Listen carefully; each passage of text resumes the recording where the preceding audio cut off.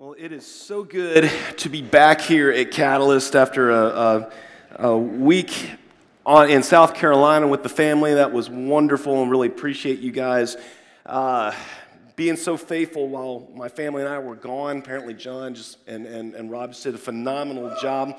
Excellent, and we're really glad. It's just amazing. I was telling my family that since I started ministry 20 years ago, it's the longest I've ever not preached. It's been a month that I didn't preach, and John and Rob just did an amazing job doing that last series, and it's really, really amazing to have such amazing talent and character on staff here where in my opinion, which doesn't matter much, but in my opinion, the guys who aren't preaching normally are a lot better than some guys that are preaching normally. And so it's just amazing.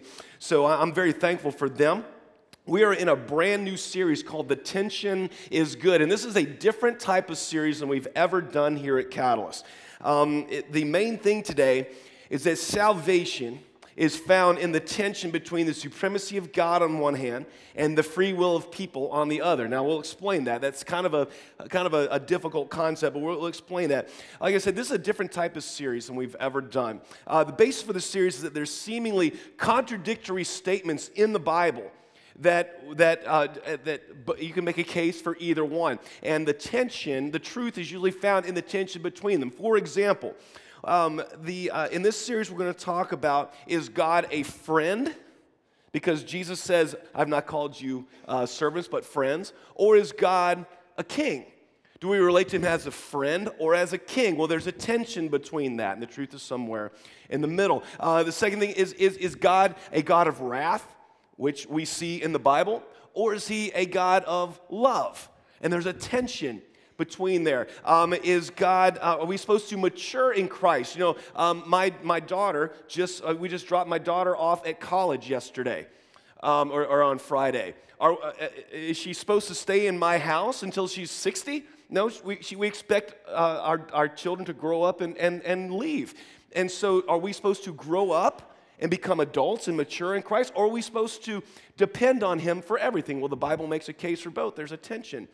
What about the tension between grace, where nothing that we can do can save ourselves? It's just the grace of God on one hand and the call for obedience. Well, does what we do not matter? Does what we do matter? There's a tension there. And so we're going to be talking about those types of issues. And just a personal thing, studying and preparing for this series has answered a lot of questions I've had in my life about God.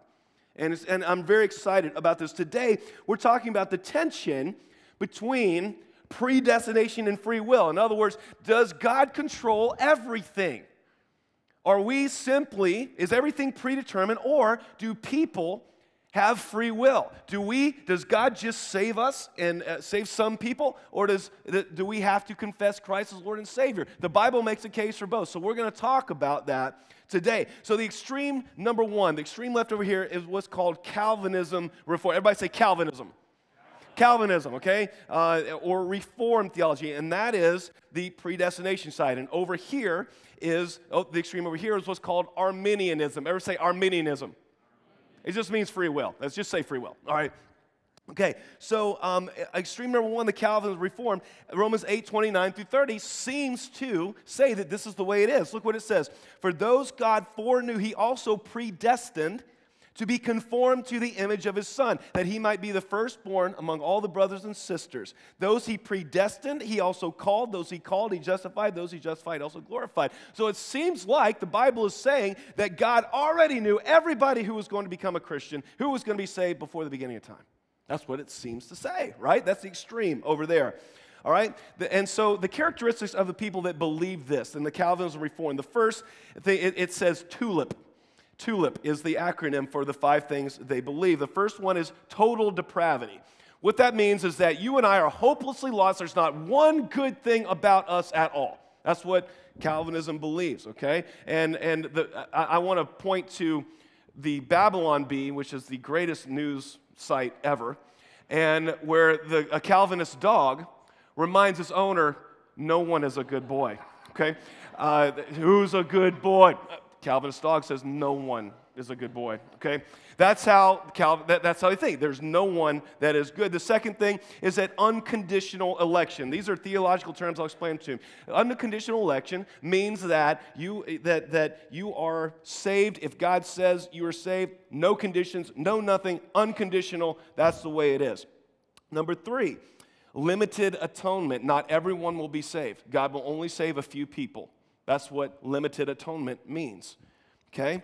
The fourth thing is irresistible grace, which means that even if you do not like God, you do not want to be a Christian, you do not want anything to do with Him, you cannot resist His grace. His grace overwhelms you. You are saved anyway. It has nothing to do with humans of free will. It's all about the supremacy of God. And the fifth is perseverance of the saints, which means that we are called, if you are saved, you are called to persevere and press through hard times and everything like that. That's what that means. TULIP, total depravity, unconditional election, limited atonement, irresistible grace, perseverance of the saints. TULIP. That's on this extreme over here. The extreme over here, but the pull attention is what's called Arminianism and free will. And what that means, it's 2 Peter 3 through 9. It seems like God wants us to choose. 2 Peter, it says, the Lord is not slow in keeping His promise to return, as some understand slowness. Instead, He is patient with you, not wanting anyone to perish, but all to come to repentance. So the Bible says, well, it seems like God wants everyone to be saved. He's not going to select a few and not select the others. So that's the extreme over here. And the extreme number 2 is that agrees with the Calvinist dog that all people are lost. There's nothing that we can do, that we have all sinned and fall short of the glory of God, that it is up to you to choose the grace of God. The grace of God is available to you. Your salvation is available to everyone, but you must choose of your own free will. That's what it says there. All right, so the positives of both extremes, the positives of Calvinism over here in predestination is this. Number 1, they hold that God is supremely valuable. Over here in Calvinism, there's a lot of stuff that is excellent. And they emphasize the majesty and the value and the awesomeness of God, which a lot of times in our churches has been lost.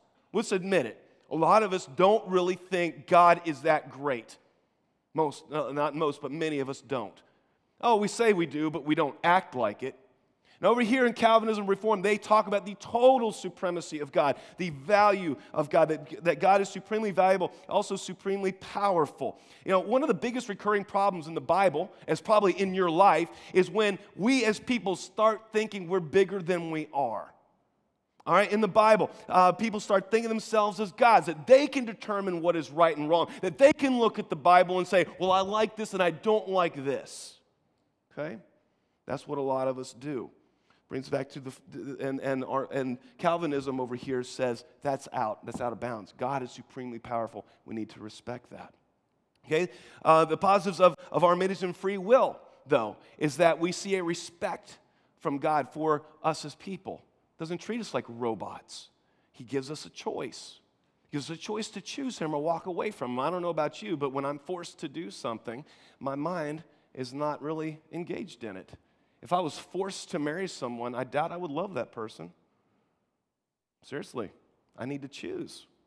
Because that's the positive of that extreme.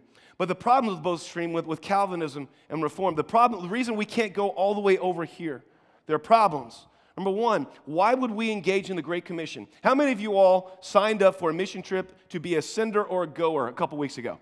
Most of you did. Okay? Why would we do the Great Commission? If God has already determined who is saved and who is lost, why would Jesus tell us to go into all the world and make disciples? Because it's already been determined. It would be, I would hate to be a Calvinist preacher and preach and people come to Christ and say, hey, what do I do? Well, unfortunately, some of you are saved, some of you are lost. Nothing you can do about it. There's a problem there. The second thing, why, if everything's already set, should we live as God wants us to live? If there is no benefit to being faithful to Jesus, if there's no hope, if you are predestined to be lost, why would you live as a Christian would live? I don't get it. So there's a problem with that extreme. The problem with this extreme over here, with the free will, is that we tend to put ourselves in the throne. We put ourselves as sovereign. We say that humanity, we're in charge, and God, you're a nice little addendum to us. You're our butler, God. You just kind of serve us. We'll kind of keep you out of the way until we need you. Then we'll ring a bell and you come running and serve us. That happens a lot of times. That's the way a lot of people treat God. Someone said that nothing improves your prayer life like big trouble. Well, that happens over here because we think of God as a butler, a servant.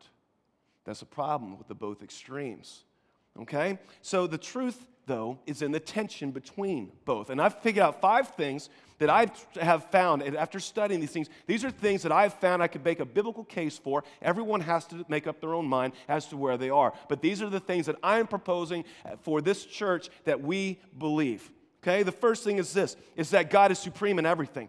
God is supreme in everything. We are not on the throne. Human beings, how foolish to think that we could pass judgment on God.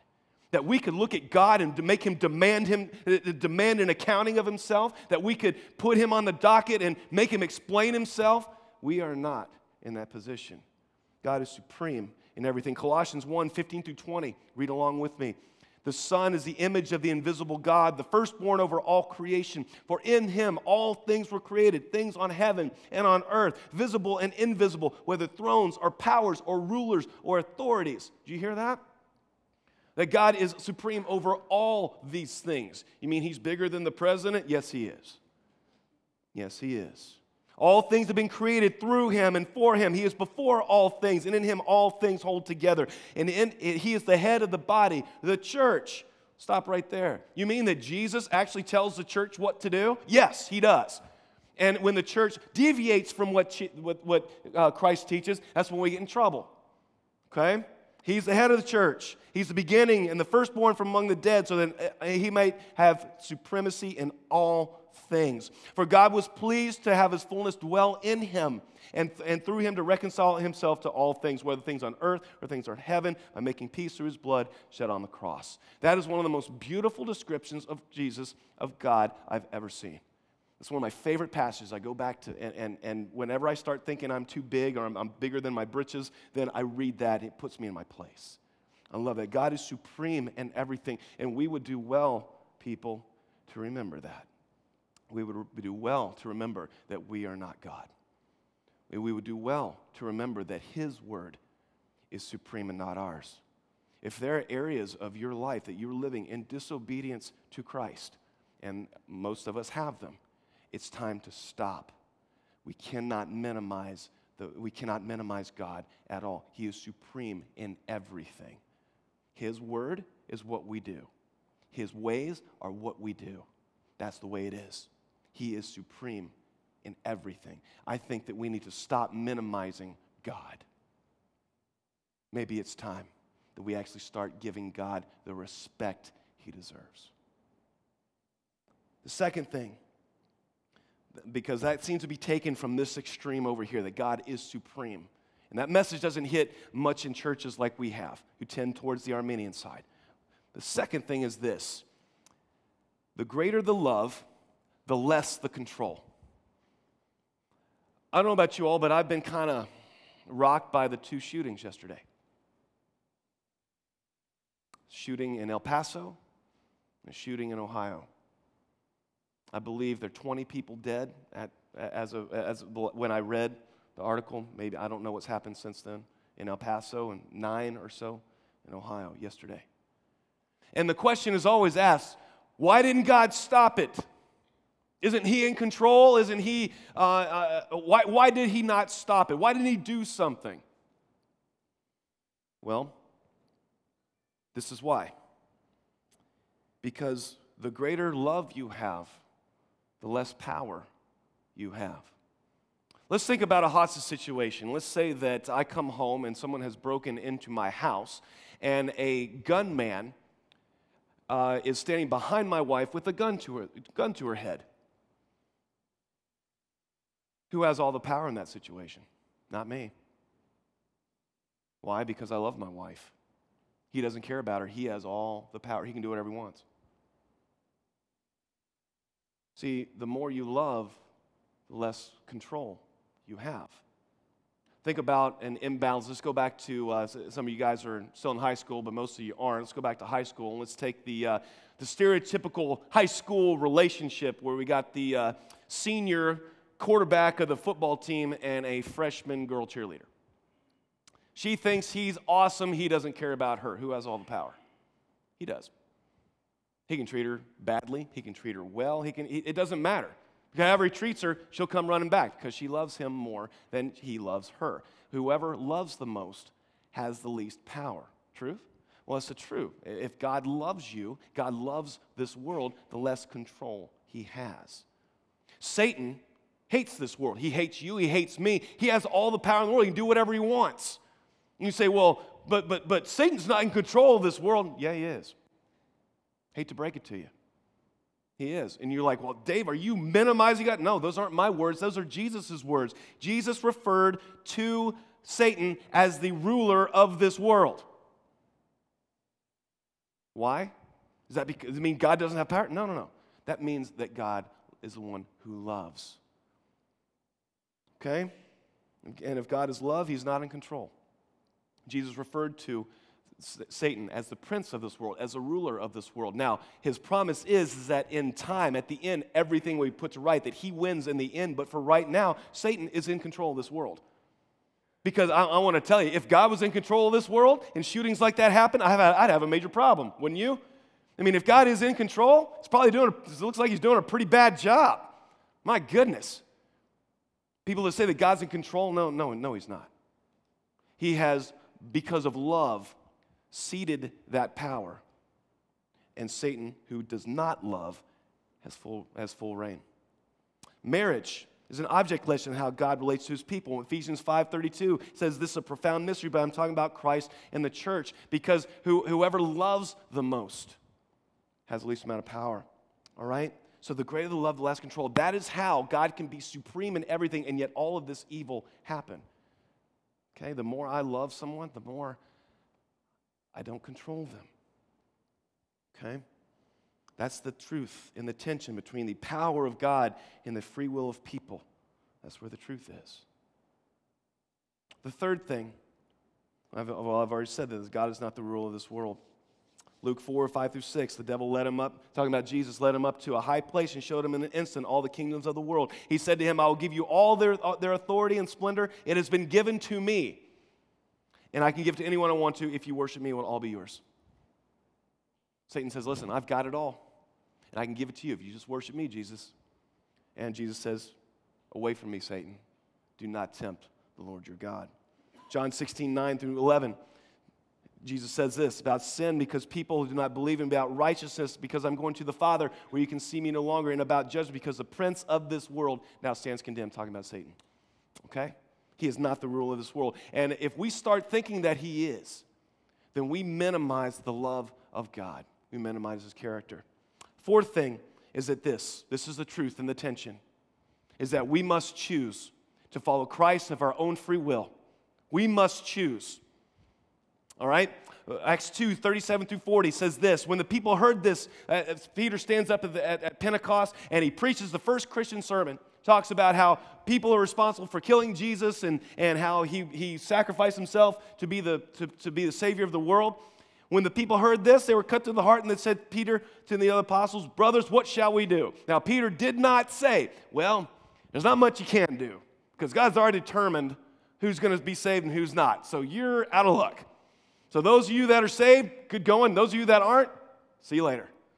That's not what he said.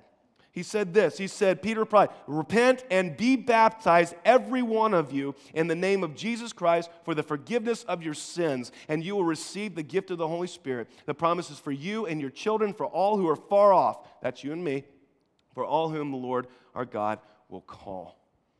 So the beautiful truth in the tension that there's nothing we can do to save ourselves, because God's grace saves us, and yet we must be obedient to take that step to choose. The truth is in the tension. All right? Those of you all who have never made that decision, I want you to hear this next one. Number 5, we must live lives worthy of the grace we have received. We must live lives worthy of the grace we have received. How many of you all have ever given a gift to someone that was not appreciated? Anybody ever given a gift to someone and they didn't like it, they hated it, you really sacrificed, you really you thought they would love it, you give it to them and it's in a yard sale next week? Anybody ever done that? Yeah, absolutely. I think everybody has. How'd that feel?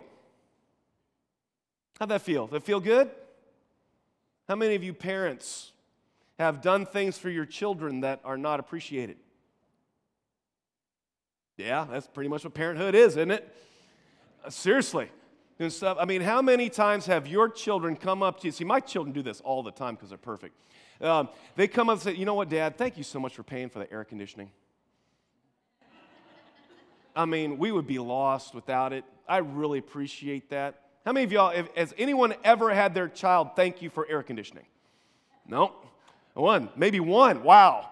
Okay. How many of you all have ever, Dad, without you and Mom, there would be no food on this table.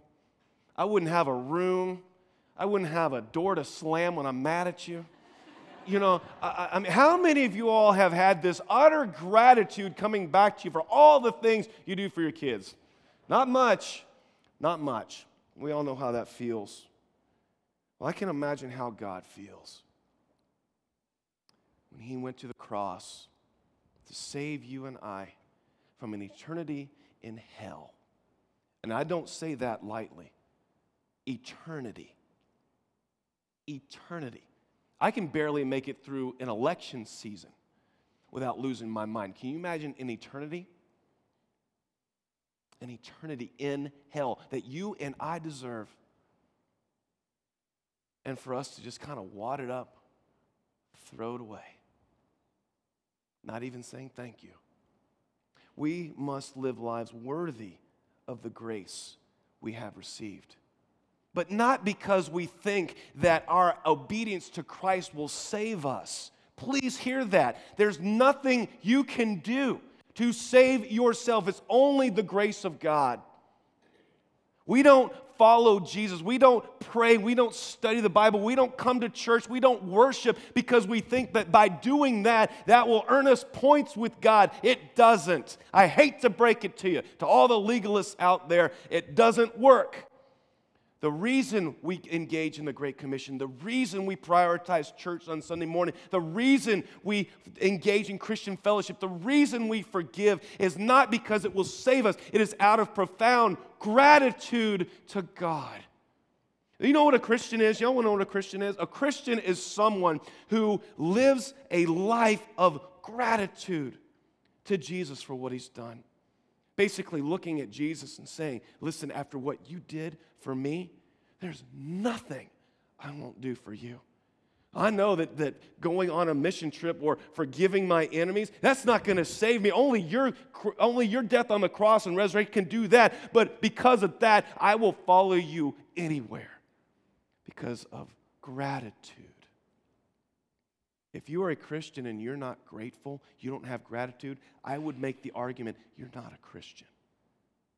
You cannot look at the cross of Jesus Christ and the resurrection, you have been saved from, and not live a life of gratitude to God. So it is gratitude that motivates the believer in Christ, nothing else. We don't do things out of obligation because we think that it will save us or out of legalism or anything like that. We do that because we are grateful. Gratitude should be the overarching motivation of the believer. So why are you going on mission trips? Gratitude. Why are you forgiving your family members? Gratitude. I'm going to follow everything Jesus said for me to do because I know what He saved me from. And I look at the Bible and I look at what I had coming to me because of my sins and what I've been saved from. There's nothing I won't do. That's what the Christian says. We must never minimize the awesomeness of God. We must never begin thinking that He is less than He is. We must never begin to think that sin is no big deal because it is. But on the other hand, we must never forget that God loves us with everything that He is. That we must never forget that ultimately we have to choose Him, because there's a real sick way of thinking permeating our churches. I'm going to invite the band to come on back up. There's a sick, and I'm going to just call it a heresy, permeating our churches today, permeating American culture, and this is what it is. We actually have created a non-biblical third category for people. The Bible says there are only two types of people. There are lost and there are saved. There are people who have been reconciled back to Jesus and people who haven't. People here are going eternal life. These people are going to hell. That's what the Bible says. But we in America have created a third category. We've got the lost, the saved people here and the lost people here. And then in the middle are kind of the people that just really haven't done much bad, and they're just kind of hanging out in the middle and they're okay. That's a lie straight from hell. It's not in the Bible. You are either saved or you're lost. Jesus has not given us this heretical third option that a lot of us like to think that we are in, or our family members are in, or our friends are in. Okay? We must choose. Because if we have not chosen to follow Christ, we are lost. And so if you have never made that commitment today, if you've never made that commitment in your life, if you are not saved, if you have never chosen of your own free will the grace of God, I'm begging you to do that today. I'm asking you to do that. Peter said it, repent and be baptized for the forgiveness of your sins and the gift of the Holy Spirit. That is available to all, but it must be reached out and taken. A gift doesn't become a gift when it's given. A gift becomes a gift when it is received. And so I'm asking you to do that today. We're going to continue in our worship. And right now is the time to do some business with God. Find someone, find a Christian around you, find an elder, find a staff member, whatever. Let them pray with you, but do not walk out those doors without deciding what to do with Jesus. Let's pray. Heavenly Father, we thank you for your grace. We thank you for your awesomeness. We thank you for saving us. We thank you for calling us to you. Your gospel message is the most amazing thing in the world, and we are so grateful for your son's death on the cross. I pray that if there are people out here today who have never reached out and taken that gift that you offer, that they would do that today. We love you. In Jesus' name we pray. Amen.